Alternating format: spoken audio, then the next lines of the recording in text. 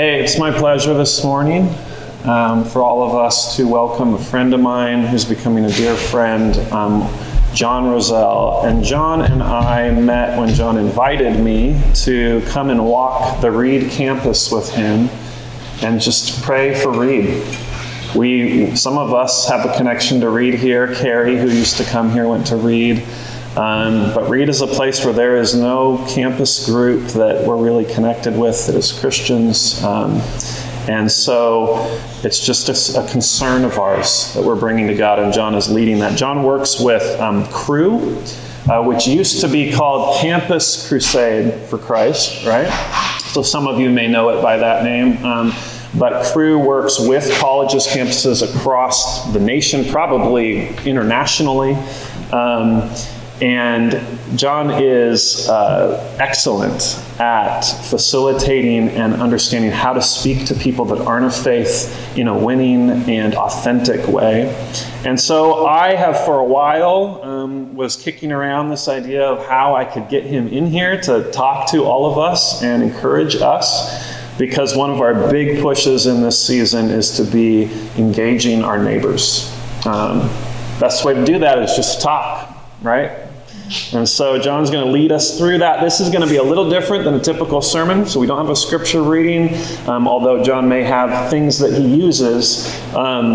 This is going to be somewhat interactive. And so this is really a teaching / I imagine, discussion. And so be prepared to interact. And John, go ahead and come up front. And before you begin, let me just pray for you. God, I just pray your blessing on this time for these people in this room. I pray specifically for the Spirit to be encouraging and to bring peace and guidance to John as he speaks to our community here. God, may your blessing be in the words that he shares. May we be invigorated by the message he has for us. In your name, amen. Okay, thank you, John. I will start off by saying, or just reiterating, yes, this will be a little bit different than maybe a normal Sunday. I'm always skeptical of somebody that comes up front and doesn't have a Bible. And so I thought about bringing mine up here just to prove that I have one. But rather than a Bible teaching today, we're really going to be, I think, in the spirit of continuing through the book of Acts, but more of a practical, as we see what God is doing through the early church, more of a practical, how do we participate and how do we get to be involved in the work that the Spirit of God is doing? Because I think, like, when I read through the book of Acts and I see the things that the apostles or John and Peter are doing, I read that through kind of like a Marvel movie lens of, oh, here's these superheroes, they're doing incredible things that no one else could ever do. But really, I think the hero of the book of Acts is the Holy Spirit. And the Holy Spirit that Jesus gave the apostles, he's also given us. And so we get to continue in this story of how God is bringing his kingdom on earth through his people. And so today is going to hopefully be a very tangible, practical conversation about how we can engage in that story. So I'll start off by telling you a story about me. You know how we have maybe certain moments or defining experiences in our lives that shape us for the rest of our lives? One of those for me happened in college. And even though I'd grown up in a Christian family, I didn't really start following Jesus until college.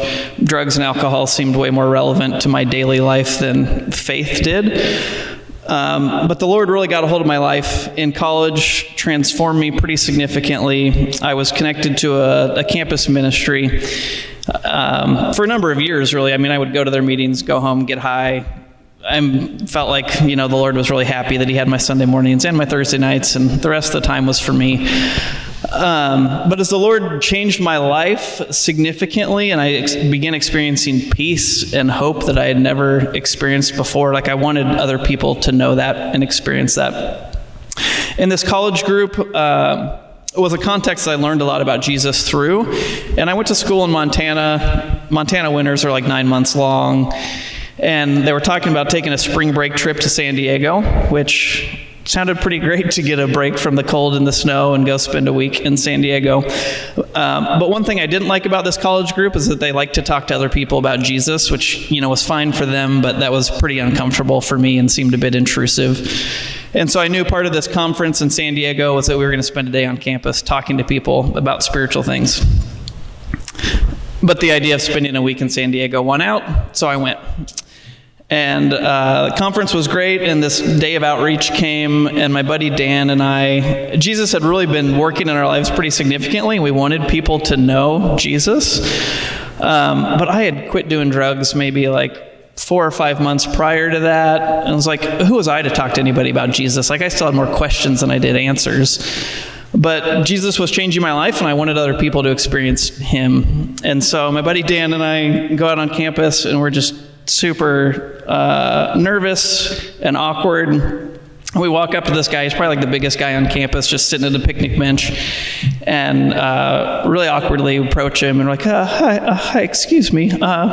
We're wondering if we could ask you some questions about your spiritual beliefs, but if you don't want to, that's fine. We can leave. He's like, yeah, that's fine. If I can ask you some questions first. Like, well, yeah, of course, yeah. What are your questions? And keep in mind, this is like 20 years ago.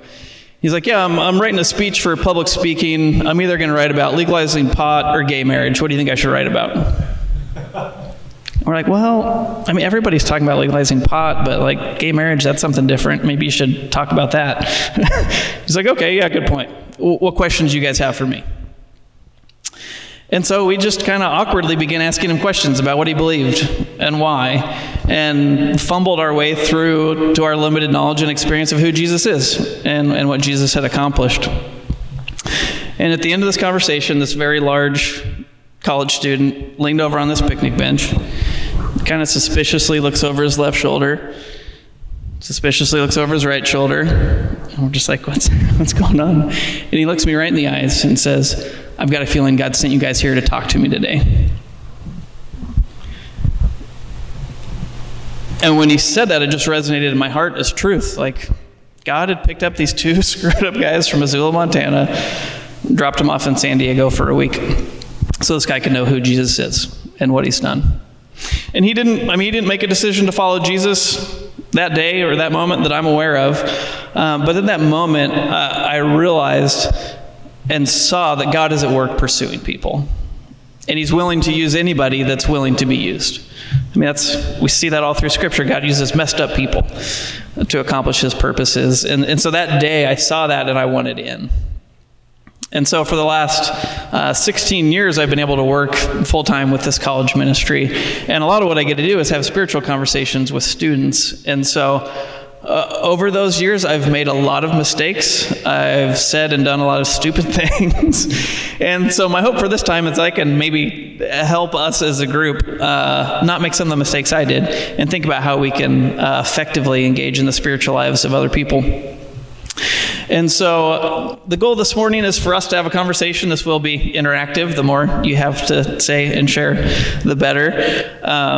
And we'll talk about some maybe kind of bigger picture principles or ideas, and then just get into some tangible, practical tools.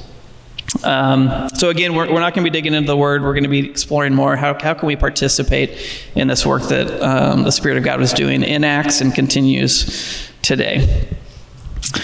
So the first question is, as we think about our faith, why should we share our faith?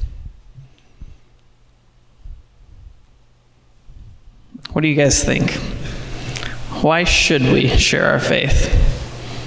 The Great Commission. Okay. Jesus told us to. Go make disciples. Yeah. All nations. In my rebelliousness, anytime I'm told to do something, I just usually don't want to do it. But it's true. Yeah, Jesus commanded it. And we're all unique, and so if we all take the opportunity, it broadens the ability to reach other people who may or may not have similar unique experiences. You don't know a person's experience until you actually approach them. God put you there, you might actually be the one person that you're talking to. Yeah, we're unique individuals with unique experiences. You're going to be able to reach and connect with people better than I will, and different people, yeah. And you don't know what their stories and experiences are until you get to know them. That's good. In the back of my mind, the comedy duo Penn and Teller. You probably know where I'm going with this. I think I do. I mean, he makes, I guess it's Penn, I don't know, one of them talks, the other one doesn't, so Yep. Penn talk. And somebody, after one of their performances, came up and handed the Bible and tried to share a word. We're actually going to watch that video. Well then. No spoilers, yeah. Good, you're yeah, that's good. We'll talk more about that in just a minute. The more we share, the quicker Jesus will come back. Okay, the more we share, the quicker Jesus will come back. Okay, yeah, we want Jesus to come back, don't we? The fullness of the Gentiles has come in, then the eyes of Israel will be opened, and the ending happens. Yeah, when the fullness of the Gentiles comes in, that's You have read that somewhere. yeah. I think sharing our faith actually helps us remind ourselves of why we're faith is wrong. Just because it forces us to figure out why we are who we are, because people we talk to are going to want to know why we're doing silly things we're doing. And right now we're the first to deal with that and wrestle their questions with legitimate answers. That's good. Yeah, it helps us grow and wrestle with our own faith. I think for me, apart from my own study of Scripture, sharing my faith is the thing that's grown me the most, because people ask me questions that I don't have answers to, and it's like, as a believer, I feel like I should have an answer to that, so it forces me to dig in and find those answers. So, yes, you mentioned Penn and Teller. They're magicians in Las Vegas, and so they're pretty well known. And so here in a minute, we're gonna hear from Penn, who is an atheist, to get his perspective on evangelism, because in the church we don't necessarily hear from atheists all that often about what they think of people, of Christians sharing their faith. And so if you don't know anything about them, they're very gifted magicians. Penn, who is the one who speaks, is very antagonistic of Christians, religion in general, but Christianity holds a special place of disdain in his heart. So if you do, you could do a quick Google search of him in the Bible and find lots of cursing and offensive perspectives about what he believes about Christianity. But we're going to watch a 5-minute clip, and this was after one of his shows. A Christian came up and had a conversation with him. And so this is just kind of some unique insight of an atheist, like a very pretty hostile atheist in his perspective of Christianity. He uses the word proselytize a couple times. If you're not familiar with that word, it's just like evangelize, or this guy was trying to share his faith with Penn. So let's see what his response was to that experience.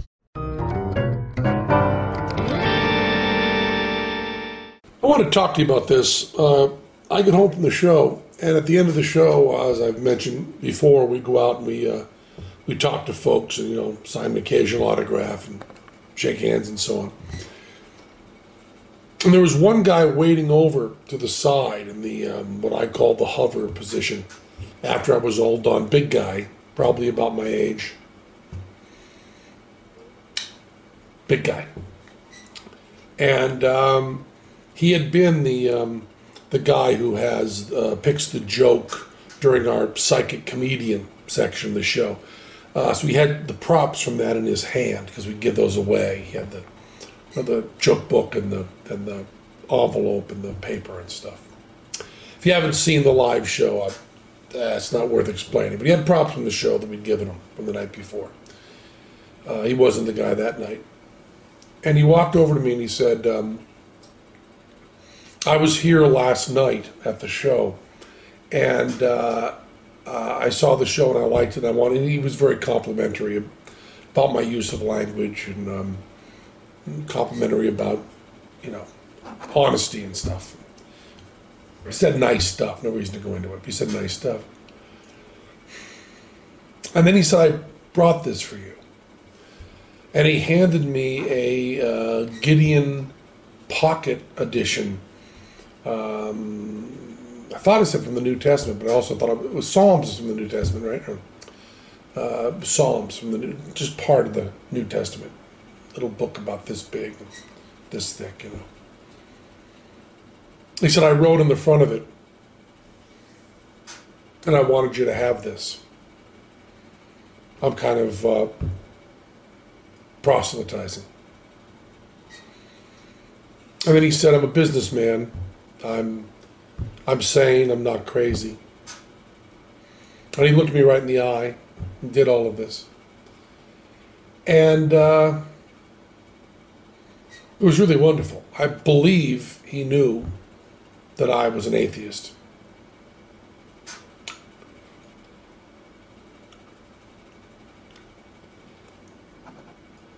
But he was not defensive, and he looked me right in the eyes. And he was truly complimentary. It wasn't in any way, it didn't seem like empty flattery. He was really kind and nice and sane and looked me in the eyes and talked to me and then gave me this Bible.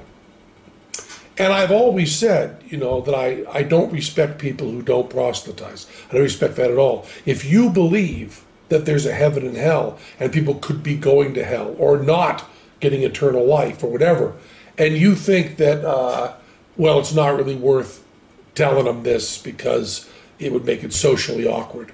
And atheists who think that people shouldn't proselytize, just leave me alone, keep your religion to yourself. How much do you have to hate somebody to not proselytize? How much do you have to hate somebody to believe that everlasting life is possible and not tell them that? I mean, if I believed, beyond a shadow of a doubt, that a truck was coming at you and you didn't believe it, that truck was bearing down on you, there's a certain point where I tackle you. And this is more important than that. And I've always thought that, and I've written about that, and I've thought of it conceptually. But this guy was a really good guy. He was polite and honest and sane, and he cared enough about me to proselytize and give me a Bible, which had written in it a little note to me, not very personal, but just, you know, liked your show and so on. And then like 5 phone numbers for him and an email address if I wanted to get in touch. Now, I know there's no God, and one polite person living his life right doesn't change that. But I'll tell you, he was a very, very, very good man. And that's really important.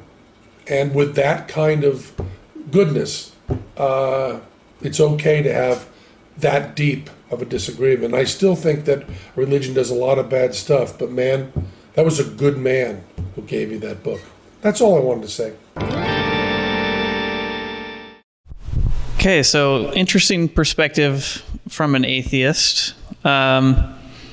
What did he say, or what struck you from his experience? And I'm not, just so you know, I'm not holding this up as like the prime example of what evangelism should be. I think there's definitely some things that are good about it, some things that, you know, maybe could be improved upon, but really want to focus on Penn's response.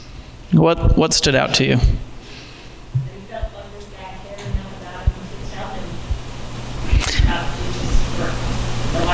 Yeah, he felt like this guy cared about him enough to tell him that it was, an act of care and love for him. Spoke to a certain kind of integrity.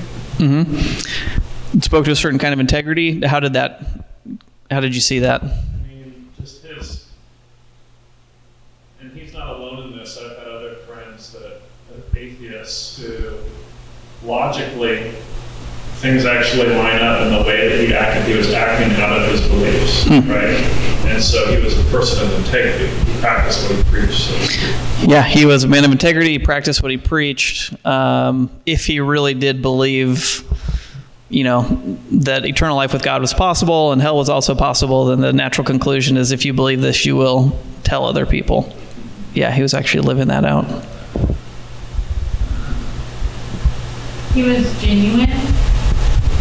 I think he was surprised that he was genuine in his compliments. I think so often the kind of like, oh, they're evangelizing, they're just trying to get me to do something, you know?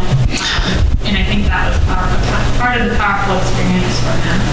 Yeah, he was very genuine compliments, wasn't just pretending to be something or trying to say nice things to open up a conversation.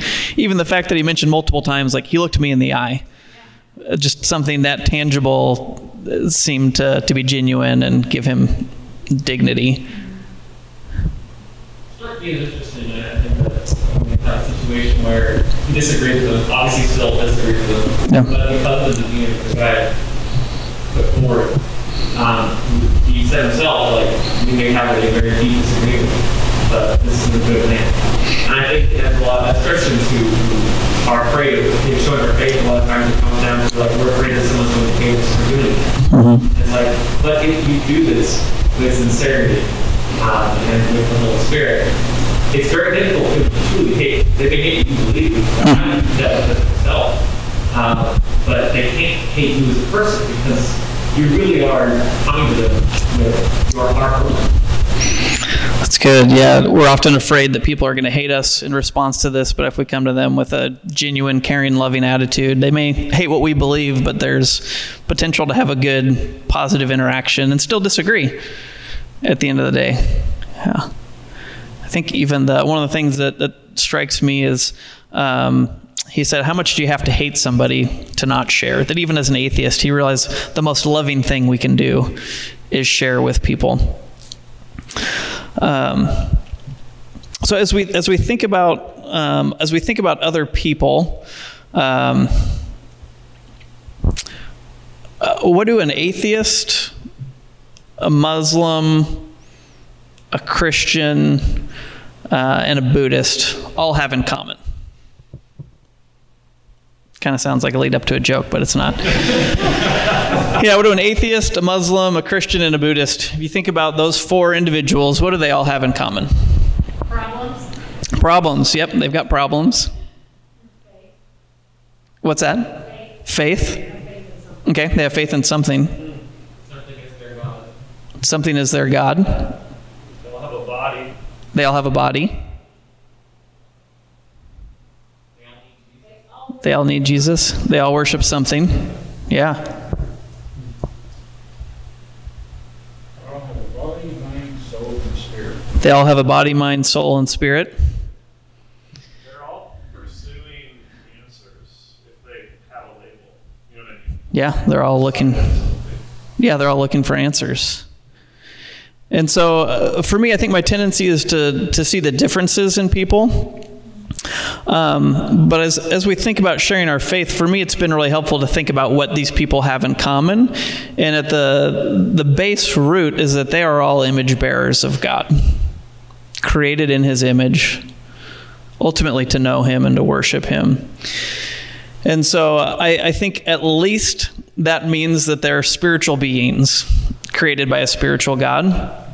And because of that, they're on a spiritual journey. They might be moving towards God, they might be moving away from God, but every person is a spiritual being on a spiritual journey. And so as we think about ways that we get to engage with them on their journey, we think about co-journeying with them, we get the opportunity to step into their life and walk with them, maybe for 10 years, maybe for 20 minutes, but we get to be a part of their spiritual journey. And so this is kind of a framework, a relational framework that in Cru we like to think through as far as roles we get to play in people's lives. The first one is an explorer, which we'll talk about a little bit, just trying to figure out where they are on their spiritual journey. And then our desire is to guide them to Jesus. And so there's different ways we can do that through explaining the gospel, maybe sharing our testimony. But as we do that, obstacles come up, right? Things that keep them from following Jesus. So how do we help either remove those obstacles or build a bridge over them so that's not what keeps them from following Jesus? And then in their continued walk with Jesus, how do we continue to mentor them? So let's we'll spend a little bit of time talking about the explorer. When I first started to follow Jesus in college, and man, my life was just changing, and I wanted my friends to experience Jesus the same way that I did. And thinking about all of my friends, it made me think of my buddy Ron, who, he wasn't really a friend. We just had mutual friends. We hung out in the same friend group. But I was always pretty intimidated by Ron because he had like these huge forearms. And he was the guy that literally got in fights every weekend and rarely lost. And he had some issues with alcohol, even more so than kind of the rest of our friends. And I just remember thinking of all my friends, like, I want Ron to experience Jesus. And so one time I was back home in Kansas, I called Ron, which was weird because Ron and I never hung out, just the two of us. But I was like, hey man, I'd love to hang out. And so he invited me over to his house for dinner. And like the whole drive over there, I'm just like, oh, this is awkward. I've never hung out with Ron, just me and him. Like we've never really had a conversation. We were just always in the same groups. But I would love for him to know Jesus. And I don't know how this is going to go. Like a part of me is afraid that he's just going to like get angry and beat me up. So I go there, and it's Ron and his girlfriend, and we have dinner. And I'm just trying to think, how do I bring up like any sort of significant conversation? And by God's grace, at one point, Ron's like, what's this I hear about you becoming a Christian? It's like, oh, well, there's the opening to that conversation. So I got to share a little bit about my story. Turns out Ron had grown up in a Catholic family. Of all my friends, like he was the only one that I knew about that actually believed the Bible was like good and valuable. His girlfriend was into Wicca, and we just had an incredible conversation about our beliefs. Ron didn't beat me up. But that actually was what opened the door to like a deeper relationship for he and I. And a couple years later, when I was back home, we were having a spiritual conversation, and he asked me, he was like, what are those Bibles that have all the articles and stuff in them? And I was like, oh, like a study Bible? And he's like, sure, whatever. Like, where would I get one of those? I was like, you want a study Bible? Here you go, man. And so often, as we engage in people's spiritual journeys, I think this is a valuable lesson, which I think we have a slide of, is that we can't assume we know where someone is spiritually. We have to discover it. And I made a lot of assumptions about Ron, about where he was spiritually. But until I actually engaged in his spiritual journey, I didn't really know. And so as we think about this idea of exploring other people's lives spiritually, in normal life, like what does an explorer do? What are things that are true of explorers? To boldly go where no man has gone. To boldly go where no man has gone before. Definitely. They exercise their curiosity. They exercise their curiosity. They're looking for something. What they want is like bigger than their fear of it. What they want is bigger than their fear of it. So fear is even a part of a part of being an explorer. It's there's something more valuable, bigger than that.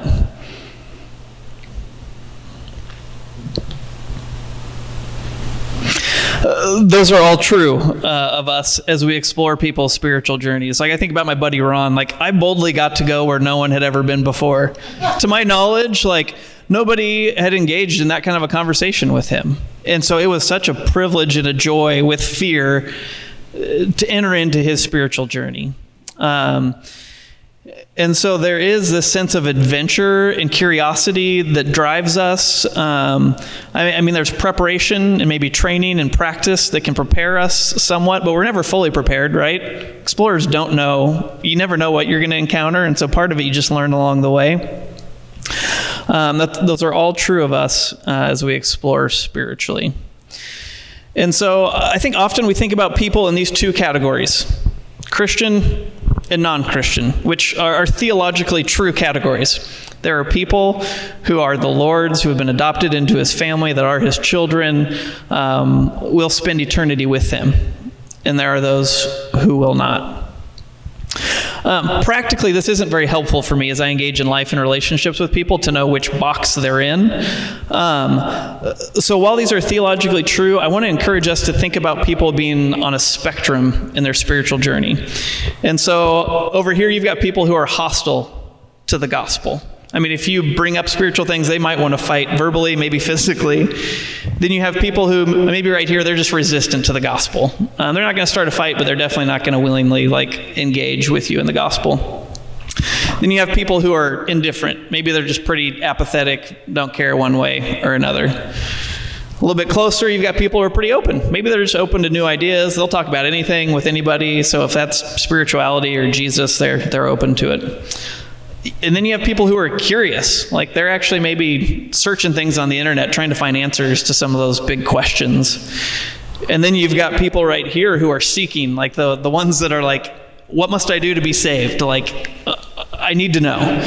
And then on this side of the cross, once people begin a relationship with Jesus, you have people that are connected to community, they're healthy, they're growing, over there. And you've got maybe here, you've got struggling believers who aren't connected, they don't have relationships with other believers, they're not growing.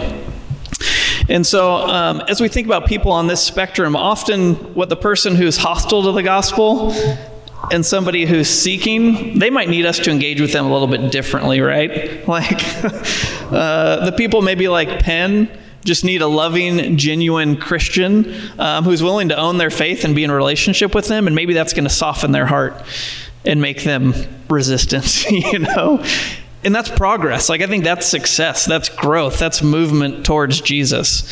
Oftentimes, I think we want Jesus to change somebody's heart in an instant and go from hostile to a connected believer, and sometimes he does that. But I think most often it's kind of this gradual progression of one step at a time. As we think about even just like the apathetic or indifferent people, I think those people need to be challenged in their beliefs a little bit. I was talking to a guy a while back who was just really apathetic and indifferent. And I asked him what he thought the purpose in life was. And he said, well, evolutionarily, it's to reproduce, like to replicate my DNA, basically. And I was like, okay, well, how's that going for you? And he said, well, I guess not good because I don't have any offspring. I was like, okay, so according to your own beliefs, your own worldview, you're failing in your purpose of life. And he kind of laughs and he's like, well, yeah, I guess I am. And I told him, as a Christian, I think you're created in the image of God. I think you have incredible value, dignity, and worth, whether you have kids or not.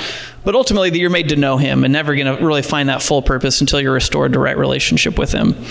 That was a little more antagonistic, maybe than I typically am. If I would have done that with somebody who's hostile, that's probably going to start a fight. But I think people who just don't care, they need to be challenged a little bit. And at the end of that conversation, he was like, what church are you a part of? He's like, that's the kind of church I would like to go to and be a part of. And so I think people can sense that genuine caring, and that even maybe challenging him a little bit was done from a place of love.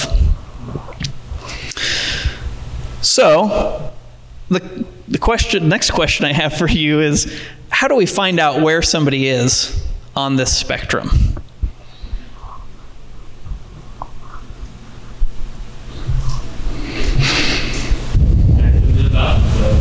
Ask them about themselves, yeah.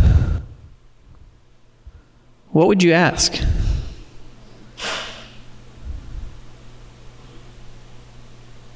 Usually what they do for a living, or what they do is pass the time when they're not working. I think those are really pretty good indications as to what their life's all about. Yeah, what they do for a living, what they do when they're not working, where they're from. I often ask people if they ever had a faith history growing up. Yeah, ask people if they ever had a faith history growing up.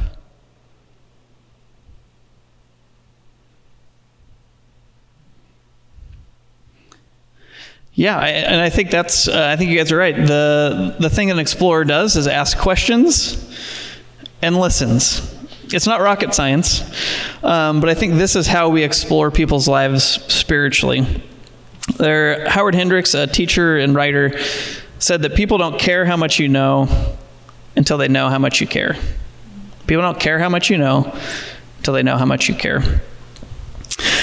I was talking to a guy a while back that I just met downtown at Portland State, and I spent about 30 minutes just exploring, asking questions and listening about his life, what he did for fun, what he believed about spiritual things. And probably about 30 minutes into the conversation, I asked him, I was like, oh yeah, do you have any sort of belief in God? He paused and he said, well, no, not really. But if I did, I know it wouldn't be the Christian God. Huh. That's interesting. Like, yeah, what makes you so sure that it wouldn't be the Christian God? And he said, well, Christians aren't open-minded like you and me. Huh. So I kind of step back and think for a minute. I've been talking to this guy for 30 minutes. What does he know about me? He knows that I ask questions and I listen. So therefore, I can't be a Christian. Which was really insightful. But also I felt kind of ashamed to be a Christian in that moment. Like, have we done such a bad job of like caring about people that were not willing to explore their spiritual journeys and their life stories? So I continued exploring. And I asked him, as we continued to talk, I asked him if there was anything in his life that gave him hope, like in the midst of life being hard, like what kept him going. He thought about it and he's like, well, there's not really anything stable consistent in my life that gives me hope. 40 minutes into the conversation, for the first time, he asked me a question. He says, well, what about you? I said, you know, as a human, I think one of the things that waits for all of us and is permanent and unavoidable is death. Like that's, we don't know when it's going to happen, and so there's a certain element of fear associated with that. But there is one person who lived the perfect human life and died and came back from the dead and is alive today, and that's Jesus. And so for me, when I have my ups and downs, he's the only one that's there for me because death can't stop him and nothing can. He's what's stable and gives me hope in my life.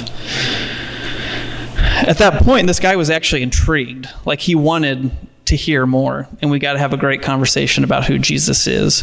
But I don't think that would have happened had I not explored and actually valued his story enough to listen. So John, if you wouldn't mind passing around those green cards. I think often this is where we get stuck, is that we just don't even know what questions to ask. We're not going to do the note card thing. Sorry, I have way too many things to talk about and just not enough time. Let's skip that one. I think often we want to engage in people's spiritual journeys, but I think the hard thing is we just don't know how to start. And so for me, this list of explorer questions is something that's been really helpful for me in just how do I start that spiritual conversation. So I would love for everybody to maybe take a minute or two and just kind of begin skimming through this list and find a question or two that you really like. Some of them are good, some of them aren't as good.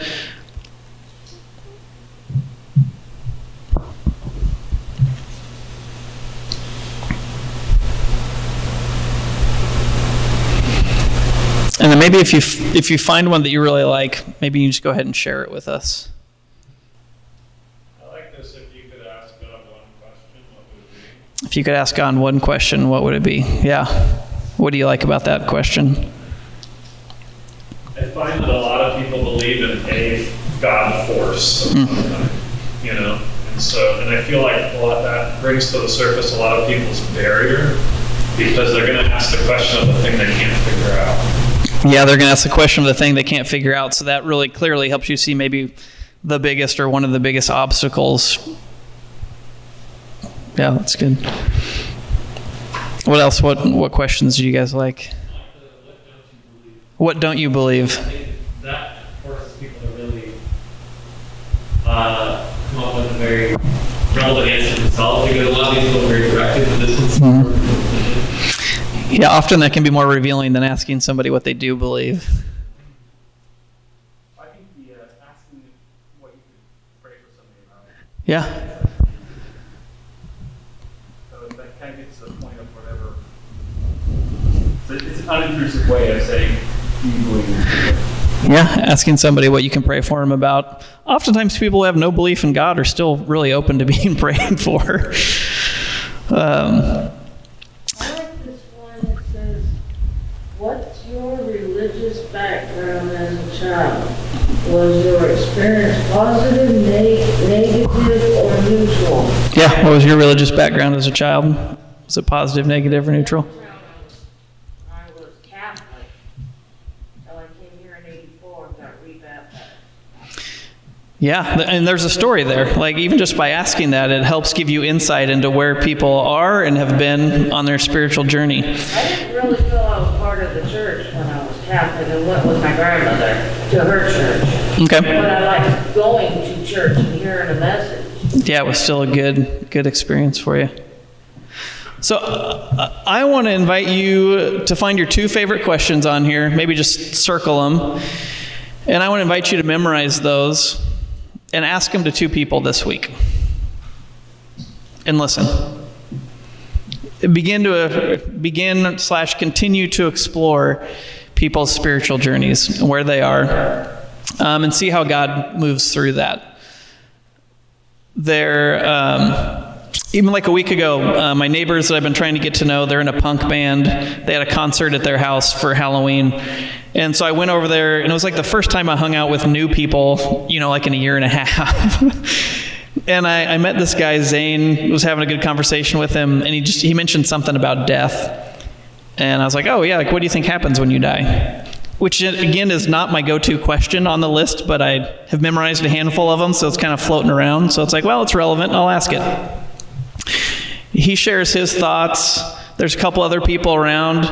They start to share their thoughts on death, which pretty much it's all this, everybody were atheist or agnostic and just said, nothing happens when you die. And then 2 more people walk up, and Zane's like, hey, what about you guys? What do you think happens when you die? And this conversation is just all of a sudden taken on this new form where this atheist is inviting other people to share their beliefs. So I think just by asking a question and listening, we don't know how the Lord might move through that and open doors for us to have significant interactions. And so just as a community, I would invite us to do that, to take a step of faith. God has given us His Spirit to give us boldness to participate in this work that He's doing, and ask 2 people 2 questions and see how He might lead. A while back, I was talking through these things with some students at Clark College and invited them to do the same thing. And the next week, I asked the students how that went. And there was a girl who was a high school student taking classes at Clark. And she said, yeah, well, when I left last week, I went to work at the mall, and my manager was like, how's it going?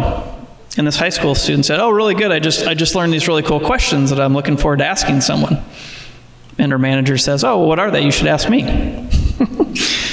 So she ends up having like a couple-hour conversation with her manager at work over these questions. And it turns out her manager hadn't been to church in 5 years, but was open and ended up going to church with this high school employee that Sunday. Like, can you imagine like all the layers of like social awkwardness there? But so cool, like that the Lord provided just by her asking a few questions. It really opened up that relationship. So that's my invitation. The Lord works in wonderful ways, and sometimes we don't see those ways. Sometimes it just seems like we fall flat, but it's us taking steps of faith that is the important part. So we don't always get to see the fruit of that, but sometimes we do.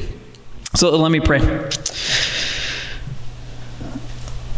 Father, thank you that since the beginning of time, you have been a God that makes yourself known and that pursues us and makes yourself known to us. Lord, thanks that you sent your Son to rescue us and restore us to right relationship with you.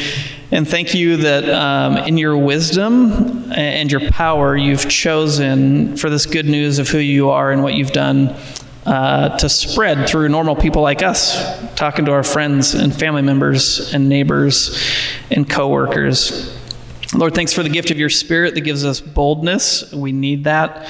Would you give us that boldness this week? Would you help us to lovingly engage with people you've put in our life? And would you give us opportunities to ask questions and to listen, that we could explore where they are on their spiritual journey and look for opportunities to help them take a step closer to you. For the sake of your name and your glory, amen.